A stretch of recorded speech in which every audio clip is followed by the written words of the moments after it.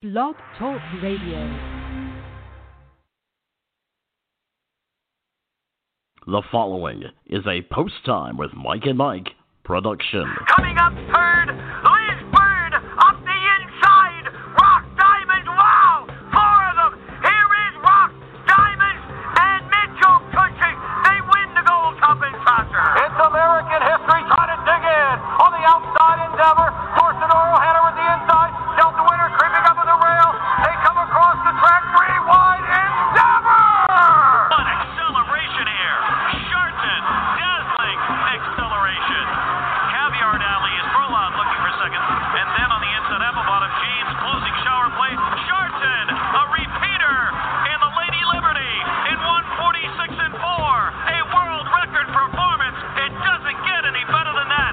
Sharton. From the pocket, here comes Nine Ways toward the inside. Fire Drake, a 16 to the wire. Rockin' speed and Nine Ways battling it out down to the line. Nine Ways takes over the lead. Nine Ways will win it again in 1:50 and 2. Lather up absolutely destroys them, and he wins again. Lather up. Then this is the plan. McWicked and Dorso Durrell Hanover in 1:59 and 2 for the mile and 1/8. Here's the stretch. Southwind Aussie on the outside with the lead and drawn away. The little round jug goes to Southwind Aussie. 1:50, 1/5. You're tuned in to the official podcast of the Sport of Harness Racing Post Time with Mike and Mike, with your hosts Mike Carter Number 1,000 for the third time. Aaron Merriman wins. and Mike Bozich. Down to the finish. Sharton and a game win in the Betsy Ross over Caviar Alley and Apple Bottom Jeans. 1:49 and 2. Unbelievable.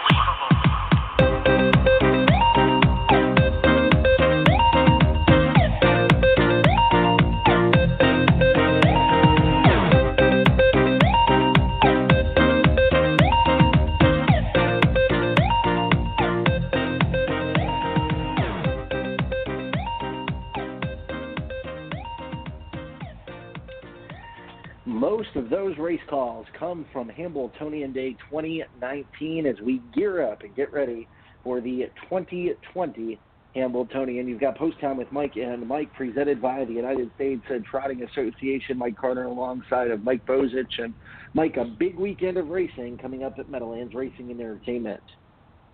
Yeah, no question about it, Mike. And I'll tell you what, a lot has happened to the sport of harness racing since we last spoke. And we're going to touch upon a lot of that on this program. So excited for this edition of Post Time with Mike and Mike, presented by the United States Trotting Association. Mike Carter, since we last spoke, how about our man Mike Wilder winning the 2020 Adios with Catch the Fire? What a great story. And as a matter of fact, Mike, and I didn't have a chance to do it, but we had Mike Wilder on this program probably about 7 or 8 months ago, and I think one of the questions we asked him, if my memory serves me correctly, is what is the race that you want to win the most? And I'm pretty sure his answer was the Adios. Yeah, it was a big mile there by Catch the Fire, who almost got gunned down by Chief Mate. We all remember Chief Mate, the story about Chief Mate in the Meadowlands Pace, opting to go to the Pennsylvania Sire Stakes in preparation for the Adios. I think there were some question marks around that, Mike, but boy, did Chief Mate really show up and almost gun down Catch the Fire. But Mike Wilder was super happy to win the race, and we'll be talking to him here momentarily as well. We'll also be talking to Dave Little. Mike, Dave is one of the TV handicappers. He also writes all of their stories at Meadowlands Racing and Entertainment as we gear up for this weekend's Hambletonian. Well, I'll tell you what a great card. I was just looking at it a few minutes ago before we got on this program. What a star-studded program that they have carded coming up on Saturday. I can't wait to be there. Thanks for Jason Settlemore and Dave Brower and the gang for giving me an opportunity to work Hambletonian Day. And I'm going to tell you what, Mike, Ramona Hill, what kind of effort did she put forth in one of two Hambletonian eliminations on Saturday? I mean, she came roaring off of stalling cover and Mike just steamrolled in the stretch. I mean, she just flat out got it done in the stretch to get up in time to win. And I'll tell you what, Mike, she's one of two fillies in the race, of course, Sister Sledge the other. And, boy, how could we get off the Sister Sledge bandwagon out of all she's accomplished in 2019 and so far here in 2020. So I'll tell you what, there's a pretty darn good chance, Mike, that we could see a 1-2 filly exacta here. I'm not so sure about that. I think we might get some bombs underneath. I think Ramona Hill is going to be overbet. You'll see me say that in our preview, the Hambletonian preview at the United States Trotting Association coming up on Friday. And, Mike, we're going to have Andrew McCarthy on the program, but I actually got a chance to sit down with Andrew yesterday, and that interview is just posted on the Harness Racing Fan Zone. So, it'll be interesting to talk with him again and, kind of pick his brain a day later and see what he has to say about his champion filly. Well, I'll tell you what, she gets post 5. That's a very, very good post. The other filly, Sister Sledge, draws the outside. But I'll tell you what, there are some impressive-looking horses in this particular race. I mean, ready for money and back of the neck. Now, how can we get off the back of the neck bandwagon after what he's accomplished? I mean, he's shown that he can race on the pace. He's shown he can come from last to first with less than a quarter of a mile to do it. Yep. And so, I mean, he's a horse that I think we have to consider. Rome pays off, 352. I mean, Amigo Volo does draw post 10, but, I mean, still, there are some really nice horses, Mike, in this particular race. And it's a Hambletonian I am certainly looking forward to. And, of course, you've got the Marcus Melander charges, too, besides Rome pays off. You've got Hollywood Story and Capricorn. And, they're able and capable of firing their best shot, and if they fire their best shot, they could be close to the winner's circle. Yeah, for sure. There is a ton of ability in this year's Hambletonian. Like you said, Mike, a lot has changed, a lot of great things coming up. It's just amazing to see what's been done over the past couple of weeks. Yeah, no question about it. We've seen a lot of talent on the racetrack. And how about, I'll tell you, another horse that I had a chance to see in Pennsylvania Sires Stakes yesterday. How about Captain Corey? I mean, and I was talking to Jerry Connors about this yesterday, called me right after the race. And there aren't very many horses, Mike, and you've seen a lot of races all up and down the spectrum, whether it's, four-claimers, whether it's, conditioned trotters, whether it's conditioned pacers, whether it's stakes competition, what have you. How many horses can you remember out of all the races that you've watched, horses that just pop out at you and just look visibly impressive? Captain Corey is one of those horses. He's one of those horses, Mike. He doesn't look like he's going fast at all, but he really is. Just effortless speed. And I'll tell you what, this guy, the Goo Goo Gaga bred, of course, out of the pacing stallion Cam's Rocket, who just recently passed away, looks extremely sharp on the racetrack. And I'm going to tell you what, if Captain Corey stays healthy, he's going to be something very, very special. Yeah, I'm anxious to see. I know you texted us yesterday and let us know about that horse. I'm anxious to see what kind of season he could put together. There was a lot of heads turned yesterday when Captain Corey scored the victory. So I'm anxious to see what his future holds for him. Yeah, no question about it. So just, a lot of talent on the racetrack. It's a lot of fun this time of year, Mike, to be a harness racing fan. And if you just look up and down that race card on Saturday at the Meadowlands, I mean, just some great horses. Of course, the Hambletonian Oaks. There's another fantastic card, and a horse that I am very familiar with that I've seen just rip off win after win at Harrah's, Philadelphia, is a horse by the name of Next Level Stuff. Jim Campbell trains and Tim Tetrick drives, gets the 2-hole. Obviously, this is going to be a pretty tough field that she's going to have to deal with, certainly the toughest that she's ever seen, but she's done no wrong. She's going to have to face the likes of Sorella, the likes of Hypnotic AM, who just looked unbelievably sharp last time. Panem, the Nancy Tactor trainee, she has been very, very good as well. So I'll tell you what, just up and down the card, Mike. I mean, you got the Cash Memorial the very next race, the Peter Houghton Memorial. How about the Sam McKee Memorial, Mike? That is always a fun race to watch. You've got a field of 11 in there. One of the horses that I've been keeping an eye on, Century Pharaoh, draws outside. But, Mike, what's going on with Bettor's Wish? He has not been sharp the last couple of starts, and that has certainly been a head-scratcher. But you know with his best, if he fires his best shot, you're liable to get some value on him considering the last couple of efforts if he can get back to his old self. You know what? He will be second-time Lasix, which is a huge betting angle come Saturday, and I will for sure bet him. I think he improved and rebounded off a tough effort to start before where he bled. Second-time Lasix for Bettor's Wish. I really think that this is where he steps up. Who knows? Maybe you'll get 2 or 3 to 1 on him. That'd be nice. Yeah, no question about it. Or maybe even a little more because, Danson Lou's been sharp too. And, look at he's going to be starting from the inside post. And you've got American history. He just pulled off a big upset for a driver, Joe Bongiorno. Boy, has he been driving well as of late. So just a great, great card all up and down. I can't wait to be there come Saturday at the Meadowlands. We're going to talk to Dave a little about that. Of course, as Mike mentioned, Andy McCarthy will be joining the program as well. And, of course, we've got Mike Wilder. He's going to be I can't wait to hear.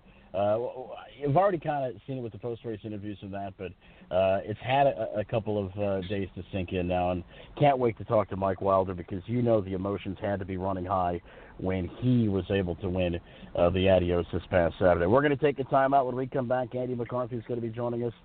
So much more on this big edition of Post Time with Mike and Mike, presented by the United States Trotting Association. You're not going to want to miss it. Back in just a moment. Hey, racing fans, we all know the ride begins well before the starting gate. Stay warmed up around the clock at PennHorseRacing.com, your home for all things harness and thoroughbred racing. PennHorseRacing.com gives you the inside track on betting, industry events, breeding, news, and more. Everything that'll give you an edge come post time. Visit PennHorseRacing.com today. Brought to you by the Pennsylvania Horse Racing Association. Gambling problem, call 1-800-GAMBLER.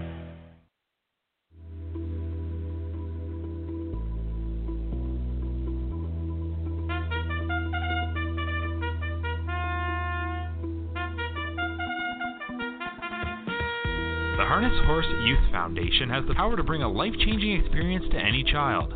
We introduce youth to the horses and skills that build confidence, friendships, and a lifelong love of harness racing. The Harness Horse Youth Foundation has been a positive influence in the lives of thousands of young people since 1976. Check out the complete list of Harness Horse Youth Foundation camps and activities at hhyf.org. That's hhyf.org.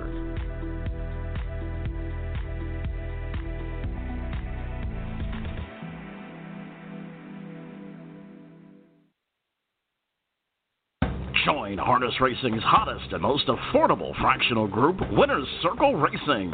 Winners Circle Racing provides the total harness racing experience from the barn to the paddock all the way to the Winners Circle. Come invest with us and experience 100% of the thrills at a fraction of the cost. For more information, visit winnerscircleracing.net. That's winnerscircleracing.net. Here comes the charging mower, charging hard at odds of 6 to 1. Are you interested in learning more about owning standardbred racehorses? Do you want to experience the excitement of driving a standardbred? Owning a racehorse is a once-in-a-lifetime experience and not as difficult as you may think. The United States Trotting Association wants to help make your ownership dreams a reality. Contact a member of the Ownership Concierge team by email at owners@ustrotting.com or by calling 877-800-8782, extension 5555.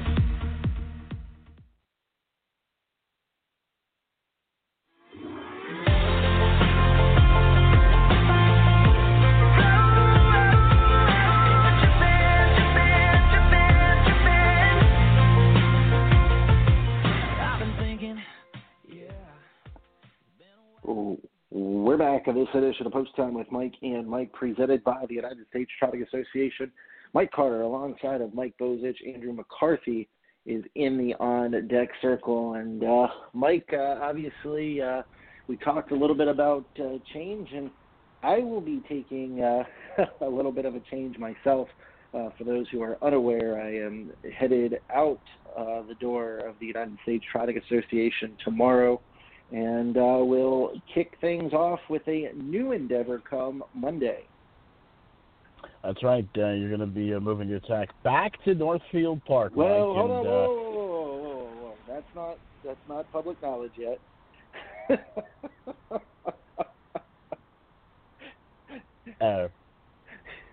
We won't talk about that yet. But no, we're going back north to Akron. Let people assume what they wish. But the wife and I bought a house in beautiful Akron, Ohio. She is moving her tack back up to her old job, and we're looking forward to it. It's going to be a nice refresher, so to speak, Mike. And obviously, with that, things are going to change as far as the show is concerned, because I will be doing more work on Thursday afternoon. So a little bit of a hiatus, so to speak, coming for me.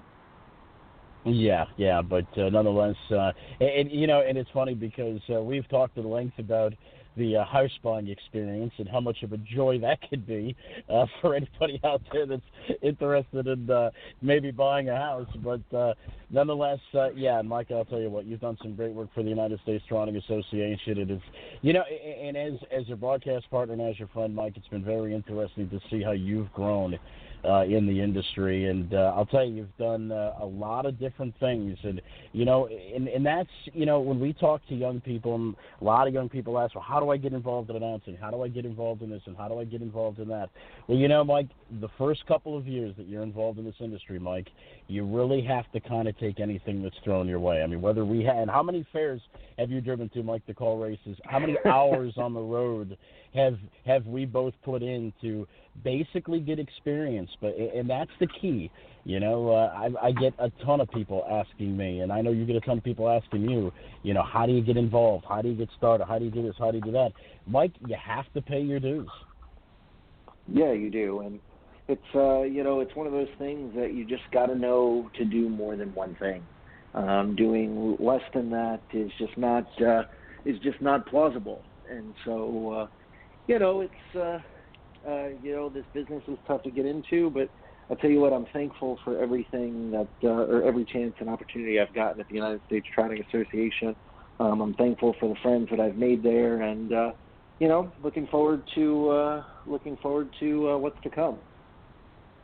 Yeah, no question about it. So just proud of you, man. Proud of my broadcast partner, and we've been up and down the road together. And hey, listen, we're going to continue to go up and down the road together. And it's really been a pleasure watching you really grow up in this business and take the bull by the horns and do what you've done for the sport of harness racing.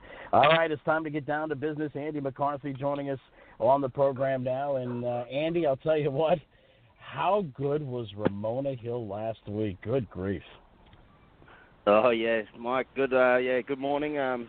She was terrific. Her last two starts have been outstanding, really. Different kind of races, but, I couldn't be happier with her going into Saturday. Andy, obviously, there had to be a little bit of a concern turning for home last Saturday. You were getting backed up. You were last probably about... The chart says 6 1/4, but you looked about 10 or 12 lengths off the lead, and you flipped off cover 3 wide, and she just took off. What were you thinking around that last turn? I was in a bad spot, but I knew that she'd definitely dropped by enough of them to make the final. I just wanted to be a little careful and give her a bit of time and a little bit of room there in the last turn and make sure there was no mistakes, and then I just figured at the head of the stretch we'll just kick her into gear, and at that stage of the race I was just kind of thinking, well, I'll just make sure I make it, and then the way she responded at the head of the stretch, I went, oh, hang on a second, she's like really kicking into gear here, so it wasn't too much longer after the head of the stretch. I thought I had a pretty good chance to win it, yeah. visiting with driver Andy McCarthy. Andy, did you expect the turn of foot in that last eighth of a mile that you got from her? I'm not going to say I didn't expect it. I have a very high opinion of her, and I know how fast she is. You know, I know she's got a good 26 kicker there whenever I ask her, but like 25 and 4, I don't think you can ever really expect something like that from a trotter. But yeah, she's an amazing animal, and she knows what a job is. You know, it's like she's done it before. She knows where the wire is. She knows what she's supposed to do. She just wants to win races. Andy, let's talk about the final. You draw post number 5. Obviously, things have changed a little bit without having to go 2 heats this year. You know, she's a very versatile filly. We had a chance to catch up yesterday for a little bit, and we talked about this. You've got to be happy with the post draw, and you've got to have a lot of confidence heading into Saturday. Yeah, I'm very happy with the draw. You know, it gives me options. You know, it gives me a good chance to see what everybody else is kind of thinking, you know, and feel it out heading into that first 8. And then after that, I can try and set it up to where I want to be, you know. You know, I think everybody will be pushing off, including me, and then we can weigh up our options after that first 8, you know. Visiting with driver Andy McCarthy. Andy, we're going to talk about some of the other horses that you're familiar with on the program, but first, just have to ask you, buddy, what would it mean to you to win a Hambletonian? It would mean the world. It's obviously, you know, a very, very iconic race, and, you know, even though I'm from Australia, it's just a race that I've been watching and feel like I've been a part of for a long time. You know, I worked for Noel Daly for years, and was fortunate to be there when he won it with Broadbarn, and just such a, yeah, I guess you could say it's, you know, there's a few races in the world. You got the Hambo, the Elite Lop, and like the Prix d'Amérique that are like the you know, definitely the gold star of the races you want to win. Andy, let's ask you about a couple other horses on the card. We're going to start at race number 3, the Dr. John Steele Memorial, and you almost pulled off quite an upset with a horse who hasn't really been formful as of late.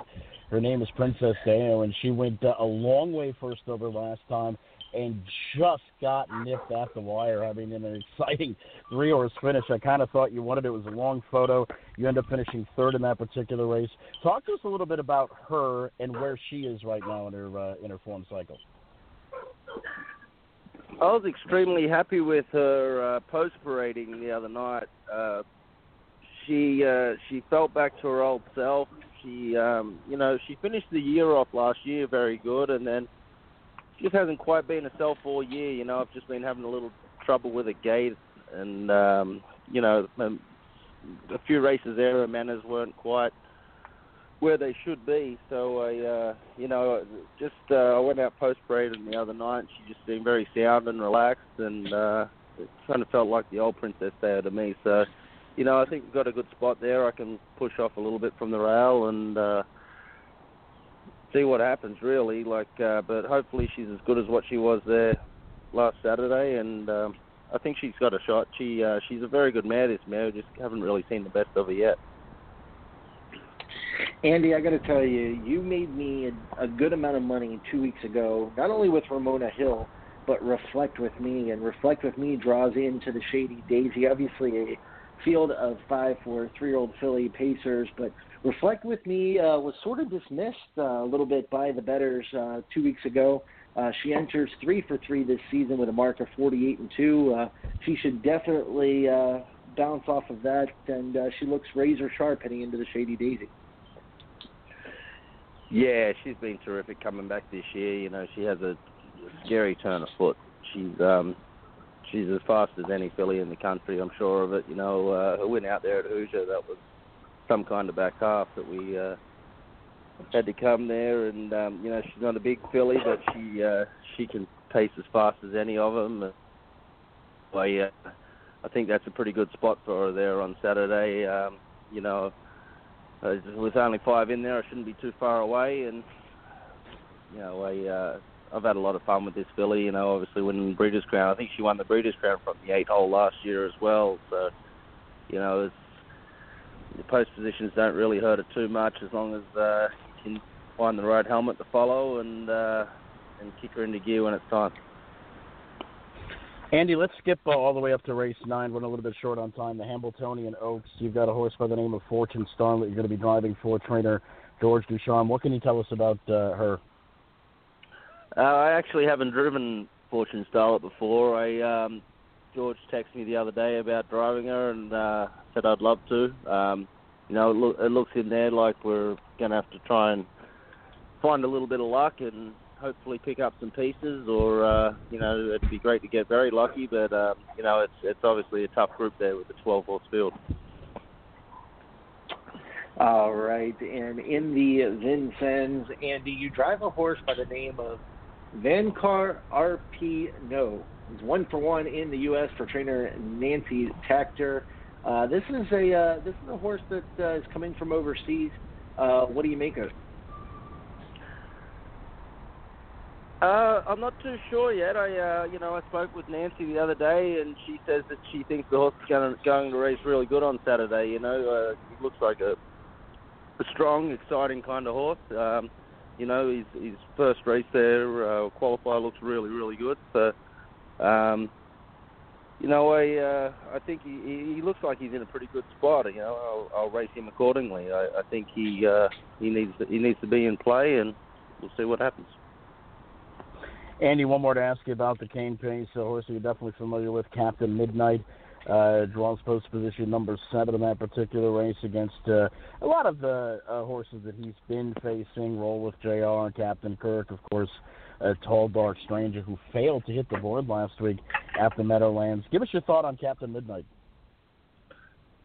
You know, Captain Midnight's been good. He's kind of just had an unlucky start to the year. You know, he was really good his first start. He kicked home 25-4 and 1, and then, you know, we kind of got a bad post in the pace and didn't have a very good trip. And the week before, I got parked pretty much to the mile, and then I went to the Meadows, and it just wasn't a good race for him. It was a very start-stop race, and I had to check him in the last turn. But no, I'm expecting him to race really good. I think he's a top colt, and just need to get him on the right foot and have a little bit of racing luck. All right, Andy, what's a big card coming up Saturday at the Meadowlands? Of course, in the big dance, the Hambletonian, you'll be driving the filly, Ramona Hill, and if she's anything like she was last week, I think the other filly and the rest of the boys in there better look out. Andy, we certainly appreciate you joining us, buddy. Best of luck come Saturday, my friend. All right, thanks a lot, guys. I appreciate it. All right, that was Andy McCarthy, and, well, I'll tell you what, it's still that plays back in my mind, an impressive effort from Ramona Hill in the eliminations, coming up to the final on Saturday. But once again, Mike, as a handicapper and somebody that seeks out value, we're not the only two people on the face of the earth, Mike, that saw that effort. Everybody else did too. So it's definitely going to hurt her value. Yeah, she's going to be overbet. And we'll talk with Dave Little about that here in just a couple of minutes. But, you know, I think she's going to be overbet. And I like her chances in the Hambletonian. I think she's got a shot to win. But the question is, will you take 2-5 or 3-5 on the filly against the boys? I don't know. It's tough to say. Yeah, I mean, that's the million-dollar question. Like we said, the other filly in that race, even though she draws poorly, Sister Sledge, is no slouch in her own right, and neither are the other 8 combatants in that particular race. I think it's got the ability to really, really be a very entertaining event. The whole card does, and we're going to break it down from a handicapping point of view with our guy from the Meadowlands, part of the broadcast crew, Dave Little, and he is at the On Deck Circle. You've got Post Time with Mike and Mike, presented by the United States Trotting Association. Back in a moment. Southern Oaks has been the winter home of many great horses competing in several different stakes programs. It's home to leading trainers such as Irv Miller, John Bootenshane, Eddie Lohmeyer, and Ian Moore, just to name a few. The farm is conveniently located within 45 minutes of both the Orlando Airport and Daytona Beach in sunny Florida. Southern Oaks, arguably the best training surface in all of Florida, has stalls for rent for the winter season. For more information, visit southernoakstraining.com. That's southernoakstraining.com. From the edge of your seat start to the white knuckle finishes, horse racing is truly a ride unlike any other. One that the Pennsylvania Horse Racing Association intends to preserve in the Keystone State for years and years to come. From our breeders to track operators to you, the fan, PHRA is here to bring everyone together for the benefit of the sport we love and the majestic athletes we adore. Learn more about the PHRA's mission at PennHorseRacing.com. Brought to you by the Pennsylvania Horse Racing Association.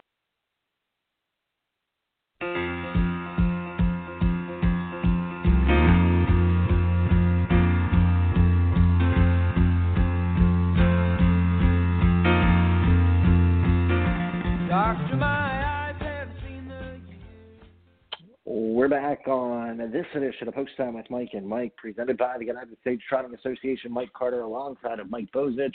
We're joined now by Dave Little from Meadowlands Racing and Entertainment. And Dave, let's go ahead and address the elephant in the room. Ramona Hill. Everybody saw the effort from a week ago. She's going to be a short price.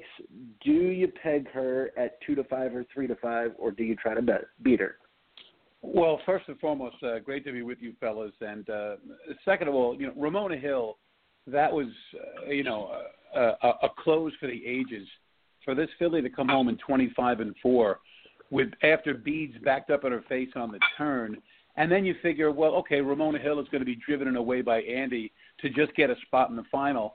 And lo and behold, this horse has hit an absolute other gear outside the 8th pole and just kept on closing. So, will Ramona Hill be bet down to 2-5 or 3-5 in the Hambletonian, with a big pool anticipated? I think the answer is no, because there's certainly going to be plenty of backers out there for Nancy Tactor's Ready for Money, who was off a pretty impressive score as well. The only difference is Ready for Money came home in 27-4. Ramona Hill came home in 25-4, and people love to look at those, fast final quarters. Yannick Gingras is going to be able to have a positioning edge on Ramona Hill and Andy McCarthy throughout the mile, but will it matter if Ramona Hill kicks home that fast? That said, would I take Ramona Hill at 4-5 or even money? I think in this spot, based on what we saw last week, based on the fact that Andy has drawn the best post on top of everything else, I think the answer is probably yes. Visiting with Dave Little from the Meadowlands. Dave, this was pretty much an off week for you. Really didn't have too much to do this week, right? No, just a couple of things here and there. So when I got your call last night, I was like, oh, I'm so happy to. No, it's always great to be with you guys, but sure, it's an extremely busy week, just like Meadowlands Pace Week. But, when you get there on Saturday and that adrenaline starts to flow after you've slept only 3 or 4 hours the night before, it really does, it creates an awful lot of excitement for the fans and for yours truly, no question. Yeah, certainly no question about it. Dave, let's go through the card a little bit, and let's start in the Shady Daisy with a field of 5, and there's no question about it. Reflect With Me is certainly going to be the one to beat here. She's undefeated here in 2020, and she's been really performing well for the Alani Armada. Yeah, and here's a horse who loves to do her best work from just off the pace, and, she closed in 25 2/5 seconds on July the 18th.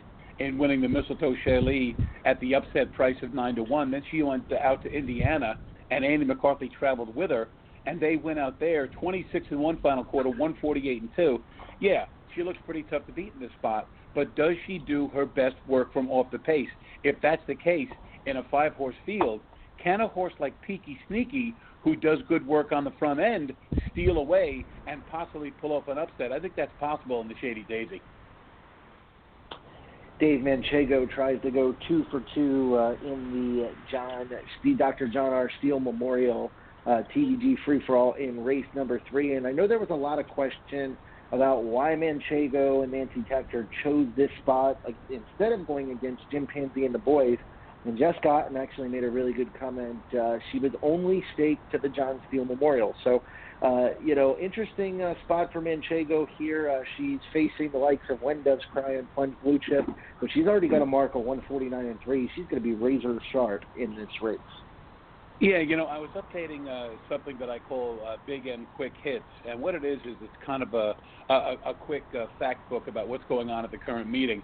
And Manchego had gone the fastest mile of the year nationally at the Meadowlands of 150 flat, and that occurred on June the 19th. Then she eclipsed her own mark, national seasons mark, in the spirit of Massachusetts at Plain Ridge, going 149.3. So obviously Manchego is absolutely at the top of her game right now. Now she's going to go up against the likes of Plunge Blue Chip, who scored closing on the far outside of the Miss Versatility when there was no Manchego or Atlanta around, and When Doves Cry, who raced pretty well, getting defeated by J.L. Cruz in a non-winners of 20 last week. And also Kenzie Sky Hanover's, afforded herself pretty well in recent starts in the Miss Versatility. But Manchego, this is the winning spot for her. And sometimes, when connections, they look at a spot, they see this spot, they saw the steal as the way to go for Manchego. How can you dispute that for $166,550, especially the way it panned out? It's a field of 6.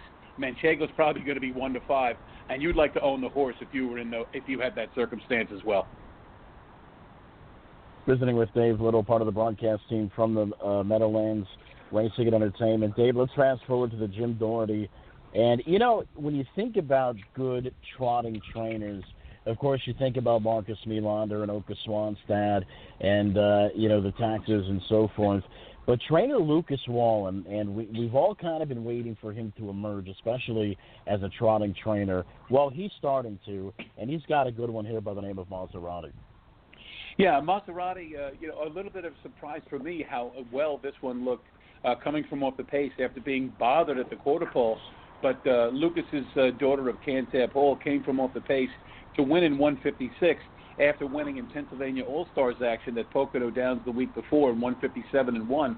So at the same time, Maserati is, obviously getting formful. Maserati is also getting tremendous experience since she's only had 3 starts in her, brief career. Now, obviously, you have a lot of other horses in here who only have 3 or 4 starts in their career as well. But Maserati is doing things that the other ones aren't, coming from off the pace and looking good doing it. And Tim Tetrick has done an awfully nice job, with this horse, keeping this horse flat, keeping this horse, engaged. And the fact that Maserati showed good speed in her first lifetime start, and since then has won twice from off the pace, shows a versatility that sometimes you don't see this early on in horses' careers. Dave, the 1 mile Sam McKee Memorial, a field of 11, and I say it's a 1 mile event because every once in a while these 11 and 12 horse fields go a mile and an eighth, but they'll go 1 mile in the Sam McKee Memorial, and Danson Lou draws inside for trainer Tani Camilleri, and Danson Lou has been red hot as of late. Already has a mark of 47-2. I think the field got a little lucky that our Major Dan is 8E2 in this field. Our Major Dan has been red hot as well. But Danson Lou looks to strike here for Brian Sears and Tani Camilleri. Yeah, and the thing of it is, I wouldn't go crazy betting the mortgage on Danson Lou because American history, as we saw just last week, won from off the pace for Joe Bongiorno and Tony Alagna, defeating a very tough top 2 of horses you may have heard of, Tall Dark Stranger and Allywag Hanover. So American history comes into the race in great, great form. We also have to contend with Hurricane Emperor. Well, he's only the fastest horse of the year in the sport by virtue of a 147 clocking in the Graduate on July the 11th. Backstreet Shadow, who was the early season, I guess for lack of a better term, favorite in the division, Dorsadoro Hanover, who just got beat last week in 148 and a piece. And what about the preseason favorite for this division, Better's Wish? After winning $1.6 million last year, he's come back this year to mixed reviews. Last week was his week to get back into the winning column, picking up Lasix for trainer Chris Ryder, but he couldn't do that, losing to American history in the aforementioned 147 and 1 mile. We also have Western Fame in there. This is the plan. I mean, this is a star-studded field, and yes, imagine if our Major Dan A was in there. He might have been the favorite in the first place. So this is in a remarkably evenly matched field and a great way to go to leg 2 of the pick 4. Now, let me ask you real quick, Dave. We talk about wagering and handicapping angles. Bettor's Wish enters here, second-time Lasix, and seem to approve a little bit. First-time Lasix. What do you kind of make of that angle here? You know, people really, they have the Lasix debate all the time. And the truth of the matter is, when it comes to Lasix, I definitely take a wait and see on that first start. And yes, Bettor's Wish did show some improvement. So can we assume that he raced with a lot more comfort, with a lot less pain, obviously with a lot less bleeding? Yeah, sure, of course we can. So can we assume that trend is going to continue and that he'll once again show a little more improvement this time around? I don't think there's any problem with that, especially when you consider that if Bettor's Wish had started the year as we expected, the price in here would have been 3-5. You might get 3-1 in Saturday's 7th race. Dave, let's move along to the Peter Houghton Memorial, the final for the 2-year-old colt and gelding trotters. And the Rick Zeron charge Plumville Prince will start from post position number 1. And, Dave, sometimes post position number 1 can be troublesome for young trotters.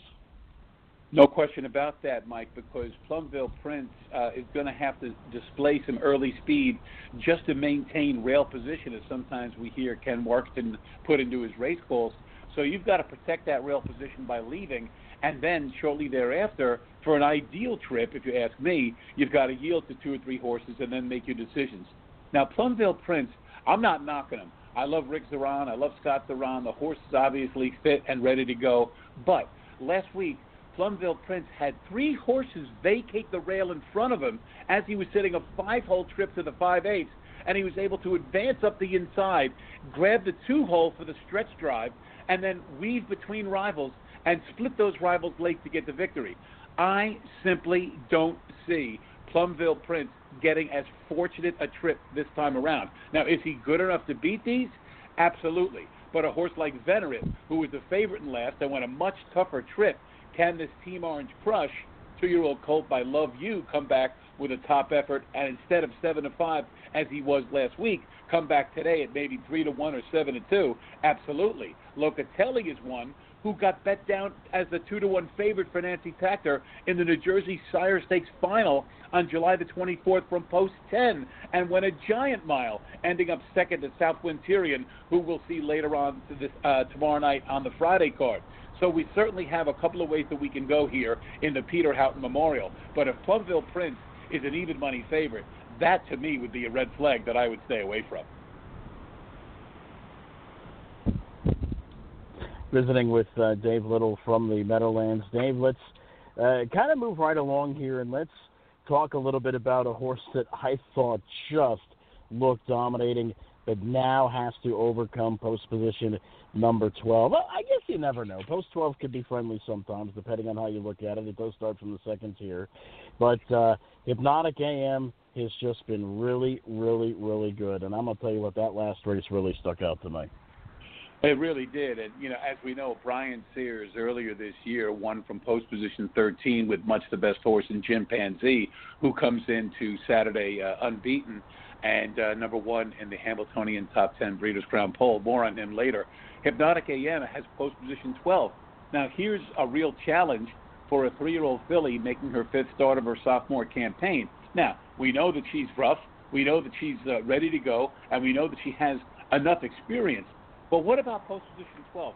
How is she going to get away? Are we assuming that she's going to lead right in behind Next Level Stuff, who has good speed for Jim Campbell, so that Sears can maybe work out a 5 or a 6-hole trip in the early going? Because if he does and he picks up some live cover, that's going to put Hypnotic AM into the winning trip.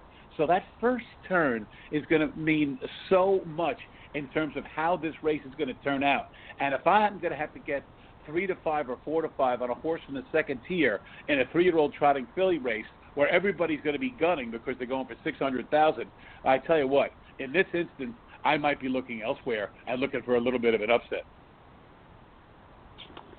Dave, the Phillies take on the boys in the $1 million Hambletonian, and we talked a little bit about Ramona Hill earlier. Sister Sledge gets a decent spot here as well. Obviously, draws post number 9, so the post draw isn't the greatest in the world, but gets Brian Sears in the sulky, who knows how to navigate a Hambletonian winner or two. Yeah, well, obviously, as we know, there are drivers who have won the Hambletonian and the Hambletonian Oaks in the same day.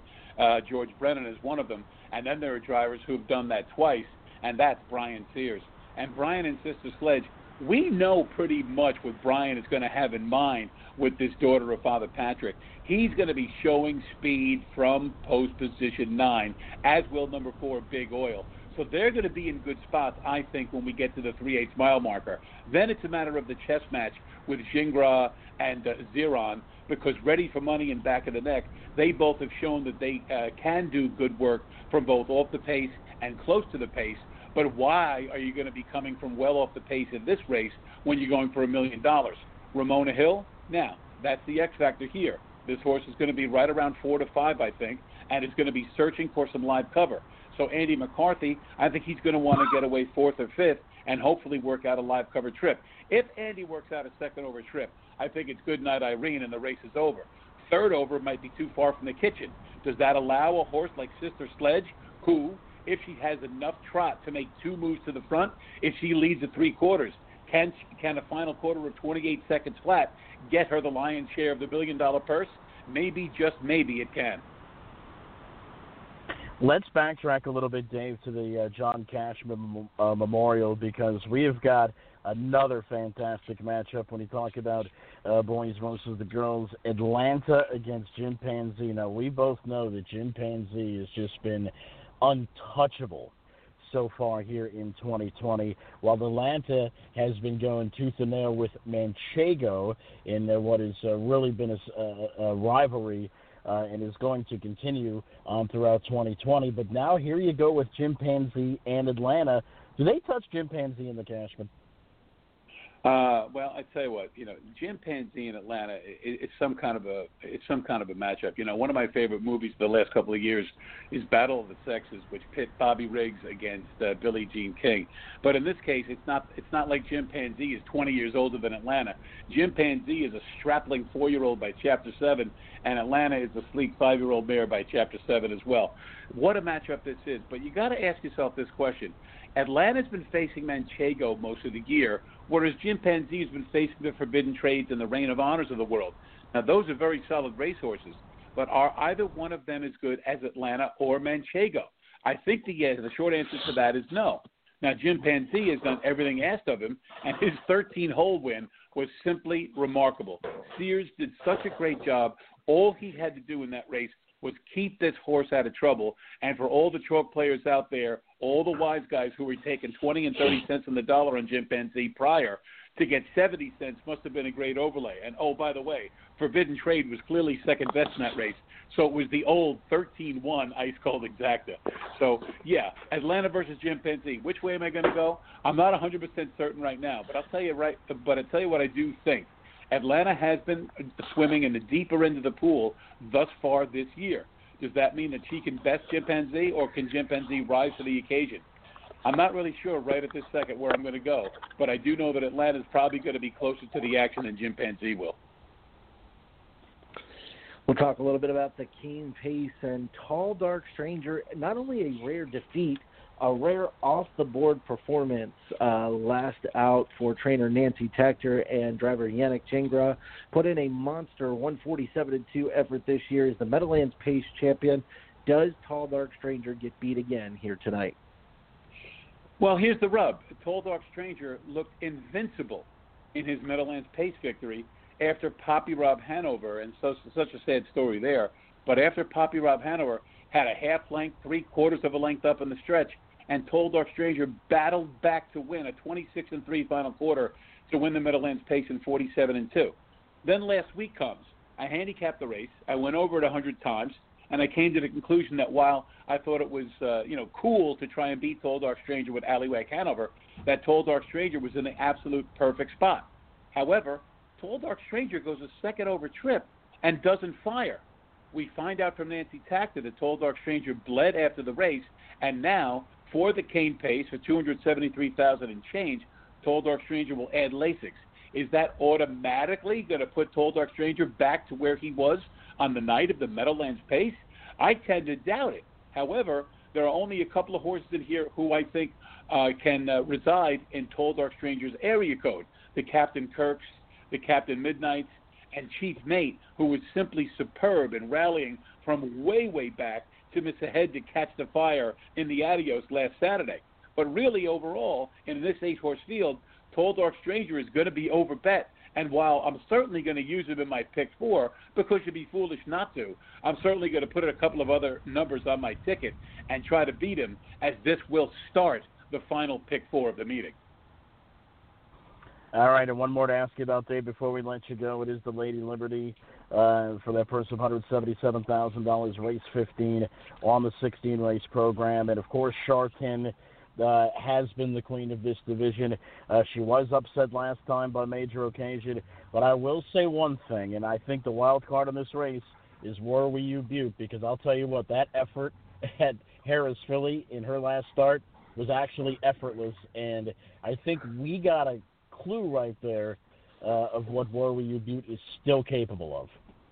Yeah, and War We You Butte, I realize that you called the race and you're my guy for the Harris Philly lines, but it certainly looks impressive on paper for this horse to reach 3/4 in 22-1 and come home in 27-1, defeating Soho Burning Love A, another Jim King Jr. trainee who was 1-5 in that very race.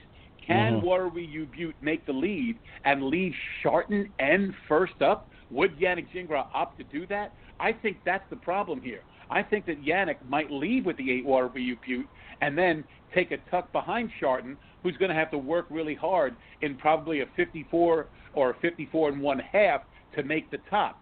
So does that help a horse like Major Occasion, who can work out a similar close-to-the-action trip as she did in the Dottie Houghton to win in 148-1? I don't think so. I think Major Occasion obviously got a little bit lucky in that race. Her other races, certainly the one immediately before and after where she finished 6th, tell us that she's probably a notch or 2 below the very good ones in here. So, War We You Butte, for upset players, sure, I would take a little bit of a shot. But once Sharton N makes the top, and I think that Tim Tejic will make the top at any cost over a lightning-fast trip on a day where the temperature figures to be in the mid-80s, he's going to want to make the lead and be sure and secure the top by 5/8. And once he does, I think he's going to prove tough to catch. But again, Soho Burning Love is pretty good. Major Occasion, obviously, who pulled the upset, and the aforementioned War We You Butte. I would take Sharton N at a short price in this field. But, yeah, War We You Butte, that was some mile down at Harris Philly. And for Ron Burke fans, this might be the way to go. All right, Dave, real quick before we let you go, let's talk just a little bit about the wagering program, the wagering menu itself. Obviously, as it is every Hambletonian day and pretty much every day at the Meadowlands, it's kind of got something for everyone. But that super high 5, it's at $110K, and Dave, it's got to go. Yeah, you know, it's going to be a mandatory payout, Mike. And what happens when you have these mandatory payouts? People come from out of the woodwork to get involved. And, you know, I always send out a release every Thursday that runs at USTA.com, USTrotting.com, I should say. And the long and the short of it is our Jackpot Super 5, which is a 20-cent base bet. There's going to be at least $200,000 in new money bet into the high 5, maybe as much as $300,000. But the interesting thing about these bets is when you have a carryover of $110,000, as we do, in the event there's $190,000 in new money bet into the pool, and that's a low-end guess, that would create a total payout of $271,000. That means a staggering 42% edge for the bettor. So let me be clear about this. On any given night, when you bet on on an exacta and they take a 20% rake, you're betting into a pool where you're getting back 80 cents in the dollar. In this pool, if that amount of money is bet, you're getting back 140 cents in the dollar. So clearly, for bettors who have been chasing this money in the Super High 5, this is something they want to get involved in. Race 14, the Sam McKee Memorial Consolation, Field of 11, that is something that you want to get involved with. In addition, of course, to all of our pick 4s during the course of the day, and we'll have an additional pick 5 as well. Yeah, it's just a fun wagering menu, a fun day. Certainly not going to want to miss it wherever in the country you are. Hambletonian 2020. Dave, listen, we certainly appreciate you joining us, buddy. You broke it down very, very well, and hopefully the punters are armed with everything they need to make a successful trip come Saturday. Yeah, we're going to have betting in excess of $6 million. Hopefully, we make it to $6.5 million on Saturday. And everybody, Mike and Mike, don't forget, CBS Sports Network will have a 1-hour tape-delayed presentation of the Hambletonian. Yours truly, Dave Brower, Gary Seibel, Jessica Otten, Gabe Pruitt, Ashley Bayou. The whole crew will be on hand. CBS Sports Network, Saturday at 6 p.m. So after the races, you can go home and get something to eat and watch the show again and experience all the thrills of the Hambletonian. All right. Sounds like fun. Dave, we'll see you Saturday, my friend. Looking forward to it, Mike. And Mike, be well. Take care, fellas. All right, that was Dave Little, and I'll tell you what, we got a good breakdown of all the action coming up on Saturday. But this man has been waiting patiently on hold for a couple of minutes now, so let's bring him in. And Mike, were you still daydreaming about last Saturday when you took down the Adios? I want to say, I know we had you on this program about 7 or 8 months ago, and I want to say that we asked you about what race would you want to win, and I want to say that you said the Adios. Yeah, it's our home track. It's our biggest race we have, and my dreams came true. It's quite a thrill, and it really hasn't sunk in yet. I'm still enjoying the moment, and you kind of never want that feeling to end. Yeah, and now it's been a little bit, and you've had a chance to reflect on it. But let's actually talk about some of your feelings during the race. At what point during the mile did you say to yourself, I really got a shot to win this thing?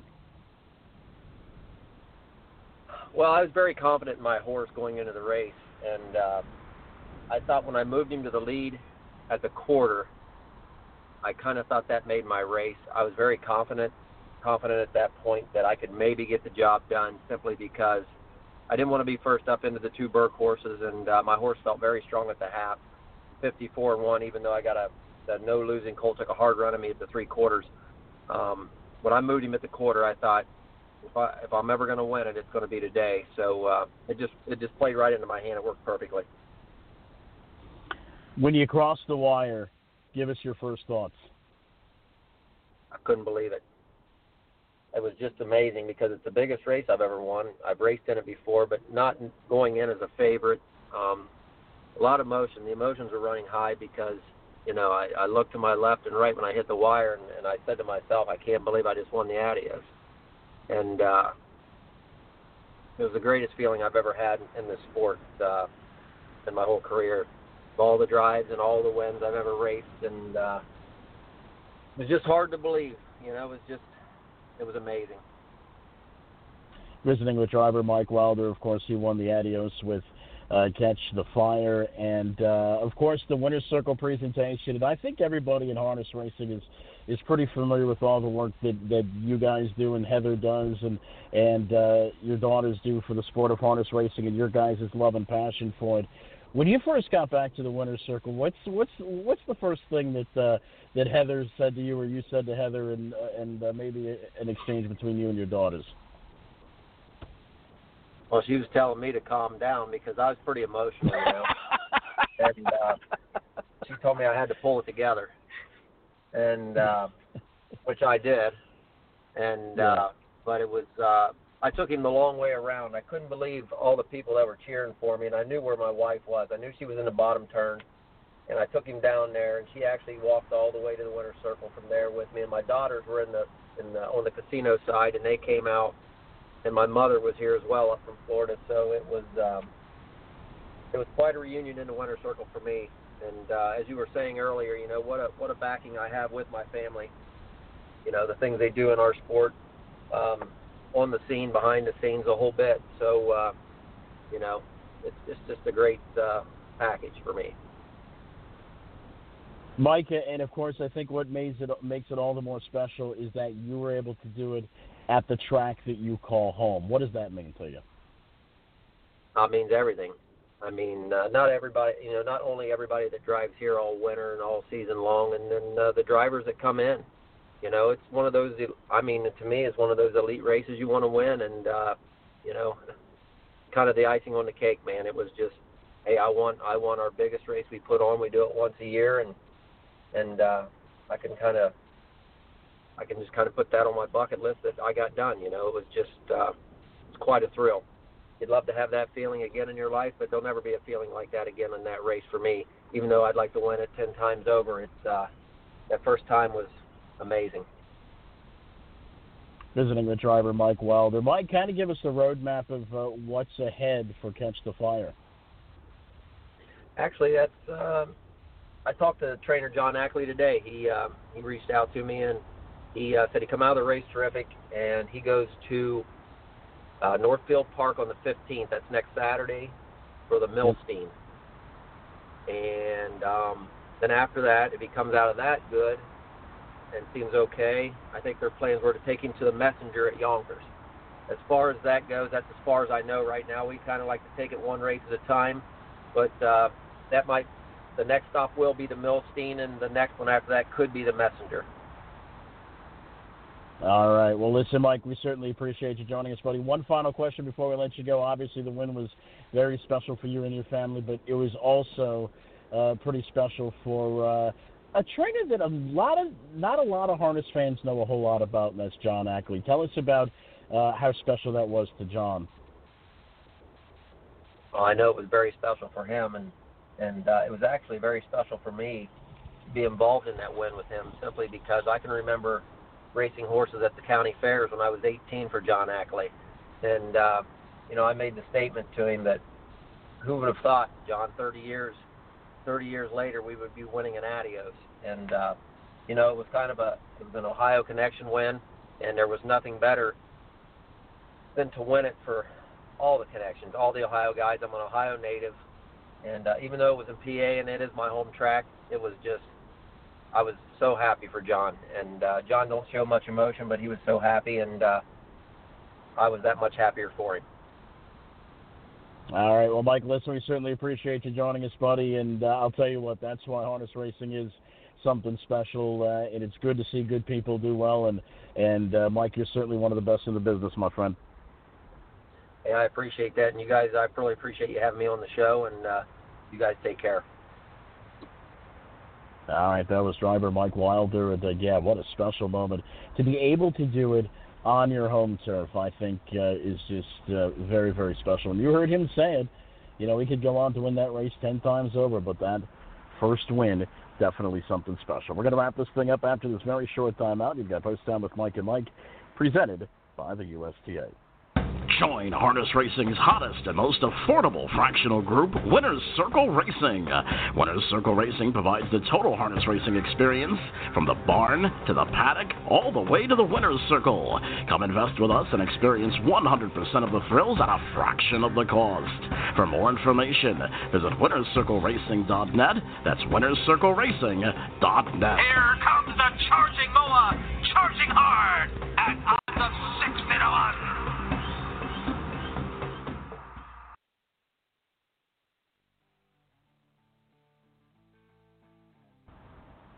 Special thanks to all of our guests joining us here today. Of course, drivers Andy McCarthy and Mike Wilder, Dave Little. A big, big program coming up on Saturday at the Meadowlands Racing and Entertainment.